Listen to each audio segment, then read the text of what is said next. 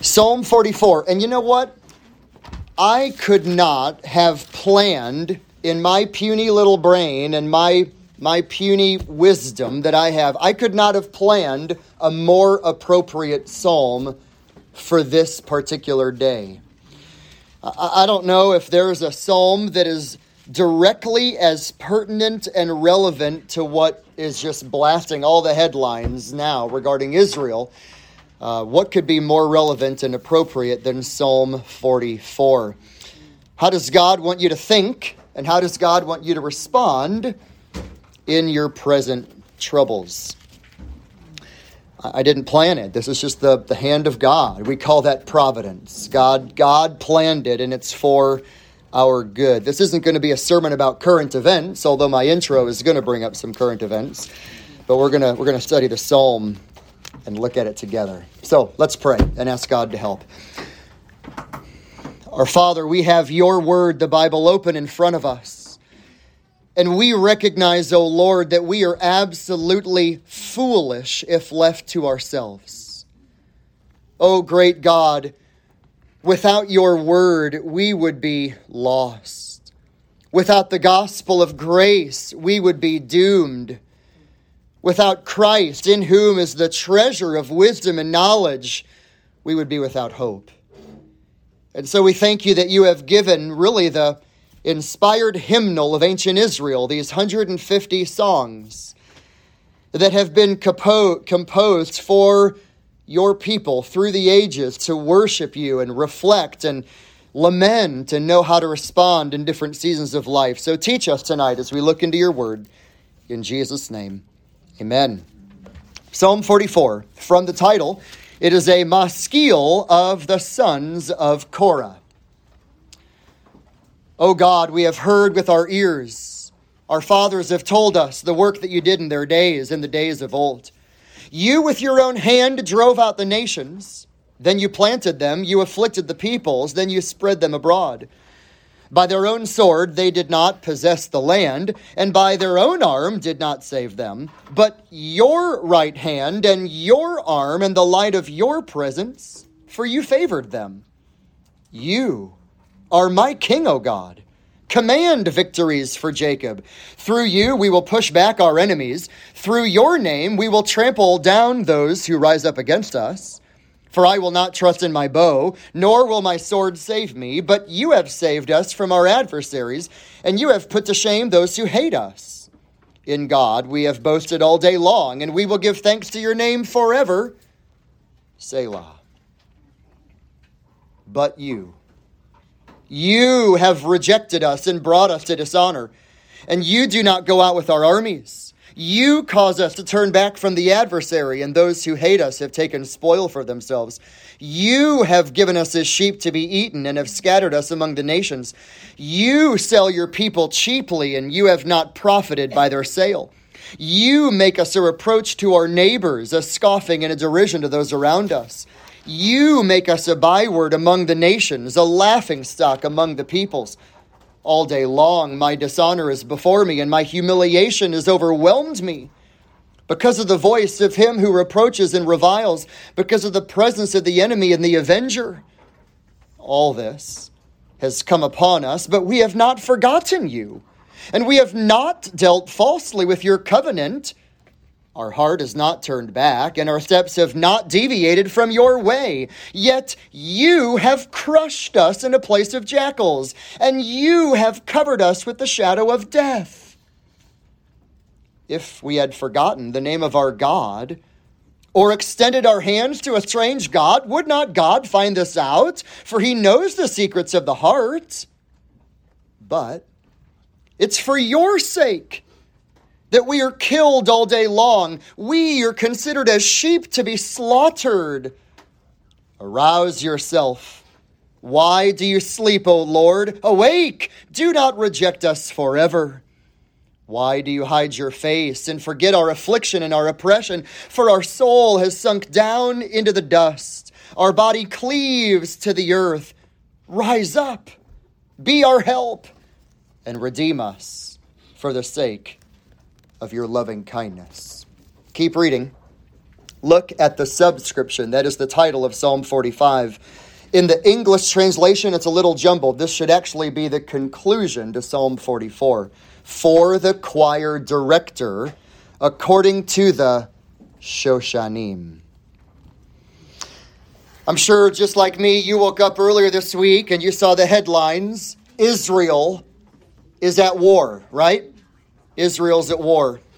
Even right now as we speak, they're planning for a ground invasion in Gaza. Thousands and thousands of rockets have rained upon the country of Israel from probably every conceivable direction. Hamas gunmen have invaded by land and sea and sky, literally. Hundreds and hundreds of people have been murdered and kidnapped. Specifically, Hamas has been targeting women, children, and the elderly. These Muslims, have launched massive, indiscriminate rocket fire towards civilian population centers, as well as terrorist infiltration of cities and settlements close to the Gaza border. It's not only Gaza, it's even the north as well. When Hamas came for the invasion, they would go home to home, door to door, looking for the young, looking for the elderly. They would take children from parents. They would take parents from children. Some of the women they took hostages were survivors of the Holocaust. It is in the words of Israel's president, even yesterday, the prime minister said it as well. It has been the largest single-day massacre of Jewish people since the Holocaust. It's widespread national calamity. No other way to put it. It is a national disaster. It is a widespread trouble. And we read the headlines and we read the articles and we see the videos and we see what's going on and we're tempted to think, where's God in all of this? Maybe like the nation of Israel at the time of Psalm 44. Where's God? Where's God? Now, you'll remember a couple of months ago when we last left off in our study in Psalms, we ended in Psalms 42 and 43. Those are the Psalms that help the person who believes in God to battle depression or despair or melancholy or the darkness of the soul. And what do? Well, it's an individual lament. Why are you in despair, O my soul? Hope in God, right? It's an individual lament. Psalm 44 is not an individual lament. It's a national lament. It's a nationwide lament. A nationwide lament. Let me just sort of give you some features of what's going on in Psalm 44. Check out how relevant God's word is. Israel feels rejected. They are dishonored by the enemy. They are plundered and despoiled. They are scattered and exiled. They are reproached and shamed. They are mocked and derided from others. They feel defeated. I mean, that could have been the headlines this morning. And why all of this? I mean, why does all of this happen? Why does God allow all of it? And the point that we're going to see from Psalm 44 is that God's intention in all of it, it is to drive the people of God to a resolved trust in the loyal love of God. It is from God to drive his people, to propel his people to a resolved trust in the loyal, covenant-keeping love of God. You see there in your outline, I have a little arrow there in the middle of the page. Here's the point of Psalm 44. If I could take the whole sermon and boil it down in one short little sentence, here's the whole point of the psalm. In times of suffering, you must hope in God's loyal love. In times of suffering, hope in God's loyal love. I want to take a minute and give you some of the background of what's going on here. As you see here from the title, look at Psalm 44. It's a maskil of the sons of Korah. Now, the sons of Korah are an interesting group. They were Levites, probably from the family of Kohath. They were Levites serving in the time of King David. Probably, according to 2 Chronicles 20, verse 19, they were serving in the musical aspect of the corporate worship in the time of David, in the tabernacle, and then soon to be the temple. So the sons of Korah compiled this hymn. But right before that, notice what kind of a song it is. It's called a maskil. That's a Hebrew word. The translators didn't really know, well, what's a maskil? Well, it comes from a Hebrew word for skill. It comes from a Hebrew word for something that gives wisdom in godly living. So here's the point of the psalm. The sons of Korah are writing a psalm. Why? Not just for you to get information. They want you to be skilled so that you can live in a godly way when the hard times come. It's like the book of Proverbs. He doesn't just want you to know facts about God. He wants your facts about God to impact the way that you live your life. And then, if you look at the end of the psalm, what's the conclusion? It's actually the heading of Psalm 45 in our English Bibles. It's for the choir director. That baffles me.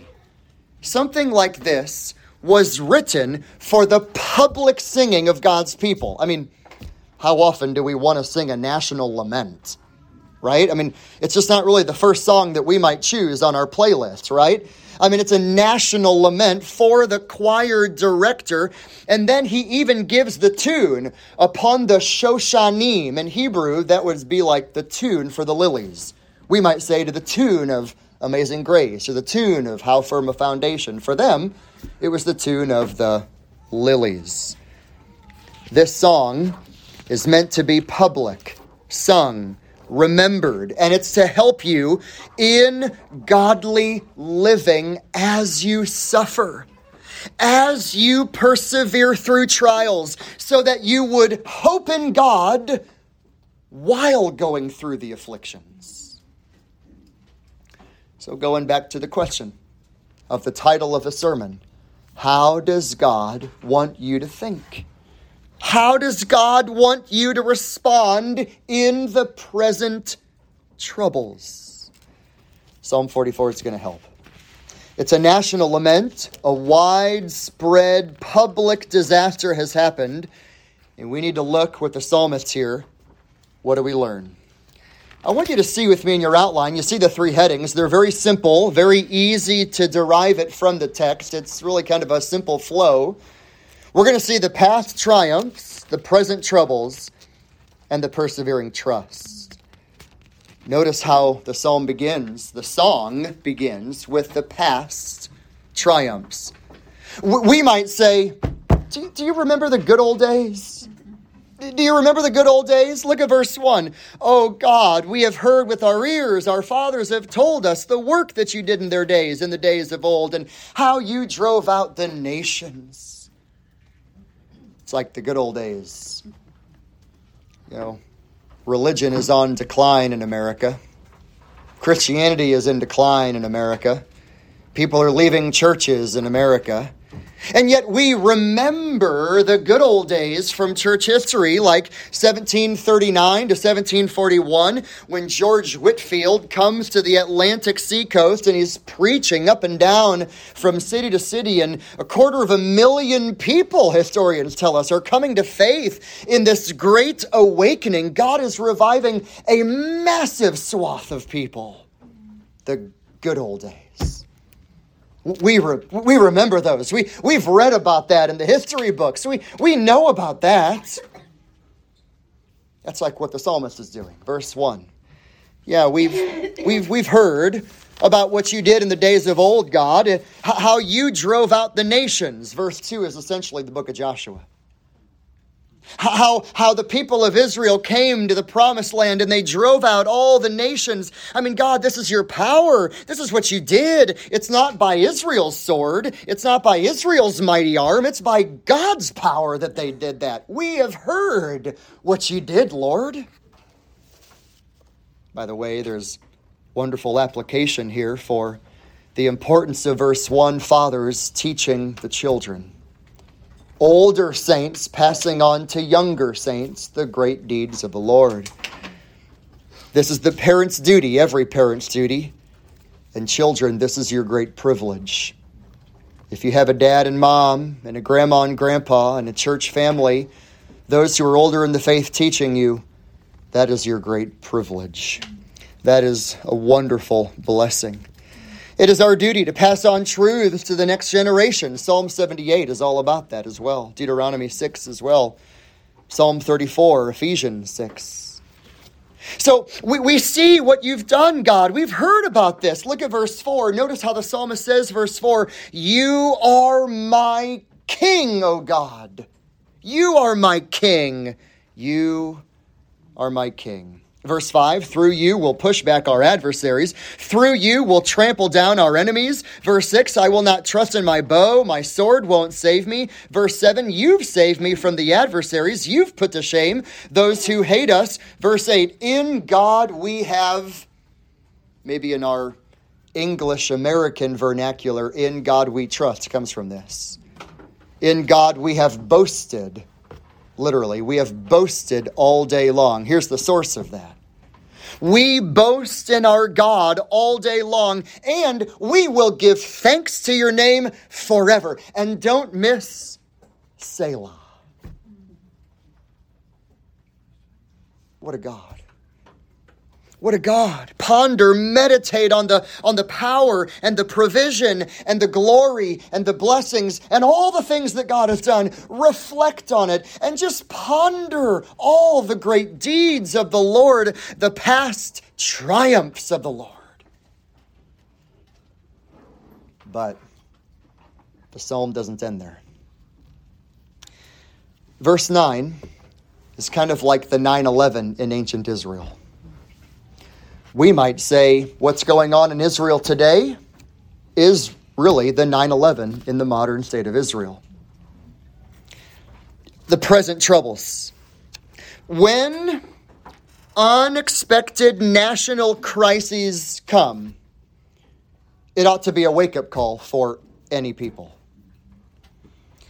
Such a time of devastation should cause the people to seek the Lord. If my people who are called by my name, 2 Chronicles 7:14 says, will humble themselves and seek my face, then I will turn to them, forgive their sin, and heal their land. It ought to cause the people in times of national calamity to seek the Lord.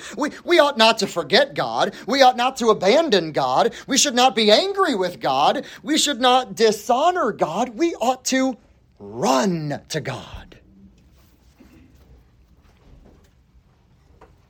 Maybe we ought to take these to mind as well. Preparing ahead of time before calamities come our way. Present troubles should always propel us to prayer. Present troubles should always propel us to trust in God. Present troubles should always propel us to a sturdy hope in God. Well, if you look at verse 9, the English is doing the best it can, but the Hebrew is a little bit more emphatic in verse 9. Yet you, O God, you, it's like pointing the finger at God. You, Lord. We remember the good old days, but you. Verse 9, you've rejected us. You've brought us to dishonor. You don't go out with our armies. You cause us to turn back from the adversary. Verse 11, you give us up as sheep to be eaten. Verse 12, you sell your people cheaply. Verse 13, you've made us a... Do you get the point? You. In English, we have it 6 times. In Hebrew, it's there 10 times. You. One thing that teaches, the psalmist knows, God is not absent from our trials. He's behind them. He's in them.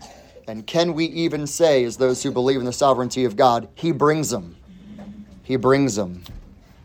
He brings them. Isaiah 45:7, I create calamity and blessing.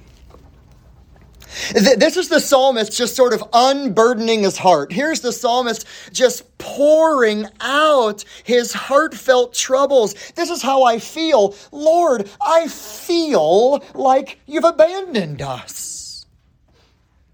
And yet, hear this carefully. With all of this emotion that's going on, do you know what the psalmist does? He can't let go of God. We need that as well. Lord, I see what you're doing, and it feels like you betrayed your people, and it feels like you've sold your people, and it feels like you've rejected your people. But the psalmist won't let go of God. He has nowhere else to go. It's almost like an emotional vent in these verses. I feel rejected. I feel isolated. I feel defeated. I feel reproached. I feel dishonored. I feel humiliated. I feel undone. And to be sure, there's a national calamity that's happened. Now, real quick. Have you ever been there? Maybe not in a national calamity, but have you ever been in an emotional crisis where you can relate to the psalmist? Where's the Lord?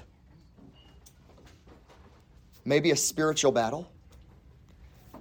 Maybe a time of great temptation that doesn't seem to let up. Maybe a season of spiritual warfare, a season of great spiritual battle. Can you relate to the psalmist where it's like, you have rejected us? I feel like you're just nowhere to be found, Lord.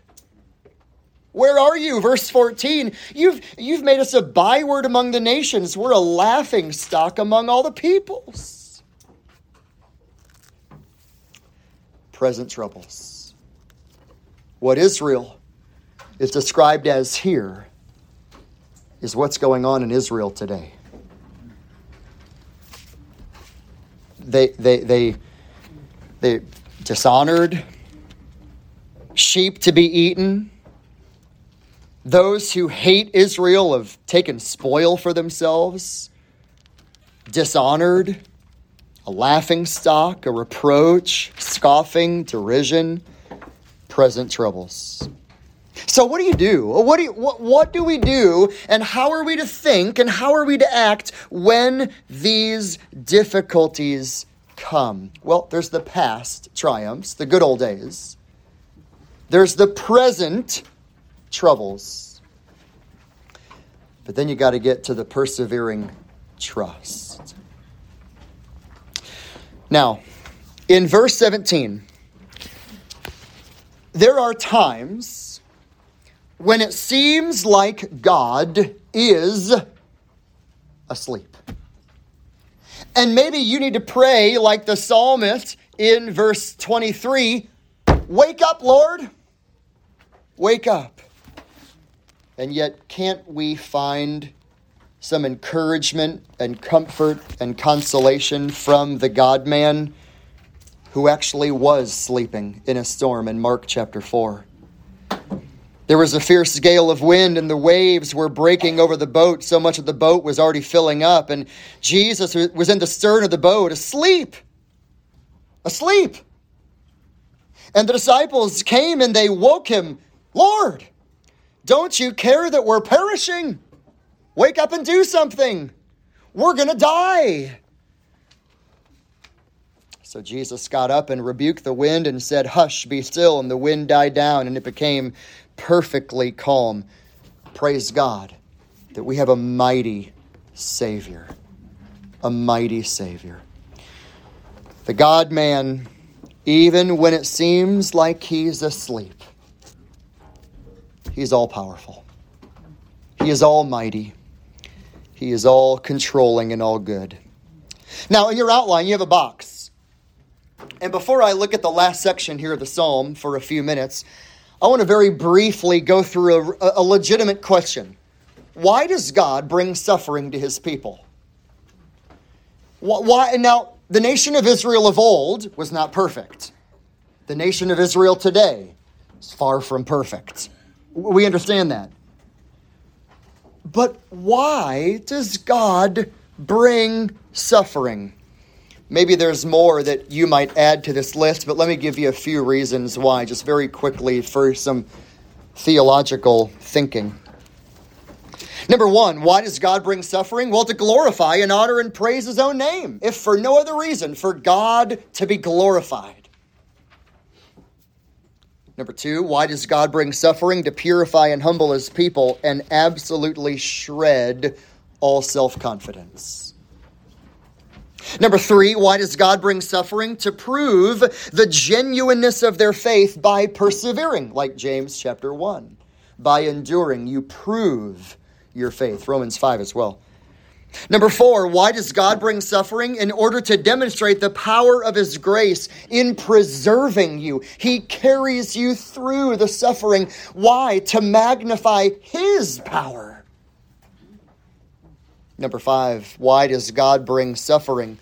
To persuade believers to think of their suffering in light of Christ's cross. Fix your eyes upon Jesus, the author and perfecter of our faith, who for the joy set before him endured the cross, despising its shame. We ought to think of our sufferings in the light of his sufferings. Number six, why does God bring suffering? Number six, to prepare us and to heighten our longing for a sufferingless glory. If for no other reason, God may bring suffering and keep bringing suffering and maybe intensify the suffering to prepare us for heaven. Number seven, why does God bring suffering? To radiate the covenantal, unbreakable, divine love of God. I'm going to come back to that here in just a moment. So, I think the whole psalm, verse 17, leads to this final section here. Well, we've seen the past triumphs and the present troubles, but now there's got to be persevering trust. So verse 17, well, all this has happened to us, but God, we've not forgotten you. They're not claiming to be sinless, but they're like, what have we done to bring this on? Verse 18, our heart has not turned back, our steps have not deviated from your way, but yet verse 19, Lord, you've crushed us. You've covered us with the shadow of death. Same complex little Hebrew phrase from Psalm 23. Even though I walk in the valley of the shadow of death, I will fear no evil. Now, when you come to verse 20, the psalmist and the congregation of Israel recognizes, well, if I forgot the name of God or if I worshiped a strange God, I mean, wouldn't God know this? After all, he knows everything. He knows our hearts. The whole psalm is leading to verse 22. If you miss verse 22, you don't get the psalm. But for your sake. We're suffering for your sake. We are afflicted for your sake.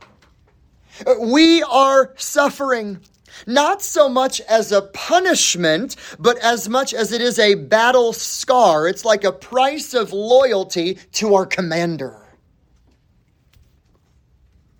We as God's people expect persecution, don't we?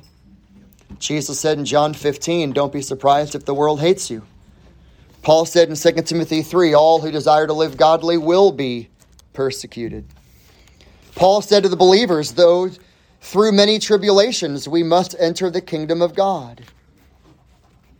All this is happening for your sake. Verse 22, we are considered as sheep to be slaughtered. We are suffering, God, for your sake and for your glory. That's the lot of the people of God. Now, there's a couple of rapid fire commands after this. Wake up. Rouse yourself. Lord, wake up. Come to our aid. Be our help. Redeem us. By the way, one more little phrase at the end of the psalm that I want you to catch. Do you see the very end? Redeem us. Why? For the sake of your chesed love. Why would the psalmist bring that word up? Because there's no hope other than the covenantal love of God.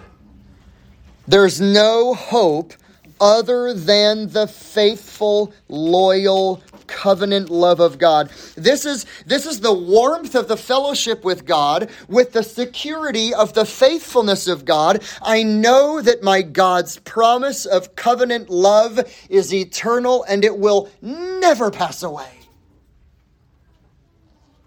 Now, there was another man. He knew suffering. And he loved Psalm 44. And his name was Paul. And I want you to turn to Romans 8. We'll end here. I want you to go to Romans 8. It's perhaps the sparkle on the diamond of the New Testament, right here in Romans 8, this magnificent chapter. God's people of all the ages have been a persecuted people. But do you know what, though? When God's people are a persecuted people, guess what? We have nowhere to go but to hope in God's faithful love. We have nowhere to turn but to cling to the loyal love of God. We have nowhere to go but the love of God. Now here's Romans 8. Let me take all 39 verses and make it real simple and summarized here in a moment. Verses 1 to 17 is the saving ministry of the Holy Spirit. It's all what the Spirit of God does in saving people. Verses 1 to 17. Then in verses 18 to 25, you have the suffering and the endurance of God's people. The suffering and the endurance of God's people. We groan. We are longing, waiting for our adoption as sons, the redemption of our bodies. We hope for what we don't see, and we're patiently waiting for it. We are waiting. Then, verses 26 all the way to 39 is the secure salvation from our God. The secure salvation from our God. And you know this. I mean, you know the work of God. For those whom he foreknew, he predestined. Those whom he predestined, he called. Those whom he called, he justified. Those whom he justified, he glorified. Salvation is the work of God. It's all the work of God for the glory of God. And he does that to conform us to the image of his Son. So verse 31, well, what do we say to these things? If God is for us, who could be against us? Verse 32, he who did not spare his own Son, but he delivered him over for us all, how will not also with him freely give us all things? Who will bring a charge against God's elect? God is the one who justifies. But who's going to condemn? Who's going to condemn? It's Christ Jesus who died. Yes, rather, he was raised. He's at the right hand of God. He intercedes for us. And then Paul asked the question in verse 35, well, who's going to separate us from the love of Christ? I mean, we are wondering who's going to condemn us. Who could separate us from the love of Christ? Tribulation, distress, persecution, famine, nakedness, peril, sword. I mean, can anything separate us from God's love? Now, if you look in your Bible at verse 36, it's a quote from the Old Testament. And that quote is from Psalm 44. It's almost like the Apostle Paul is scratching his head thinking, now, what's the worst crisis I could think about where people might be tempted to think that I could be separated from God? Psalm 44, a national crisis that it feels like God has abandoned his people. Oh, maybe then could that separate us from God's love? Answer, no. No. For your sake, it is all for God's name's sake. We are being put to death all day long. We are considered as sheep to be slaughtered. Paul's not done. Look at verse 37. But in all these things we overwhelmingly conquer through him who loved us. For I am convinced that neither death, nor life, nor angels, nor principalities, nor things present, nor things to come, nor powers, nor height, nor depth, nor any other created thing. I mean, that's pretty much everything. nothing will be able to separate us from the love of God, which is in Christ Jesus our Lord. That's Psalm 44. That's the whole point of Psalm 44. That even in the times of the worst national crisis imaginable, where do you go? How do you think? How are we to respond? Answer, we must hope in the covenant love of our God. We have to lean on the loyal, unbreakable, permanent love of our God found in Jesus Christ. The goal of suffering and the goal of hardship is to drive the people to the loyal love of God. So, where do we see that most perfectly demonstrated?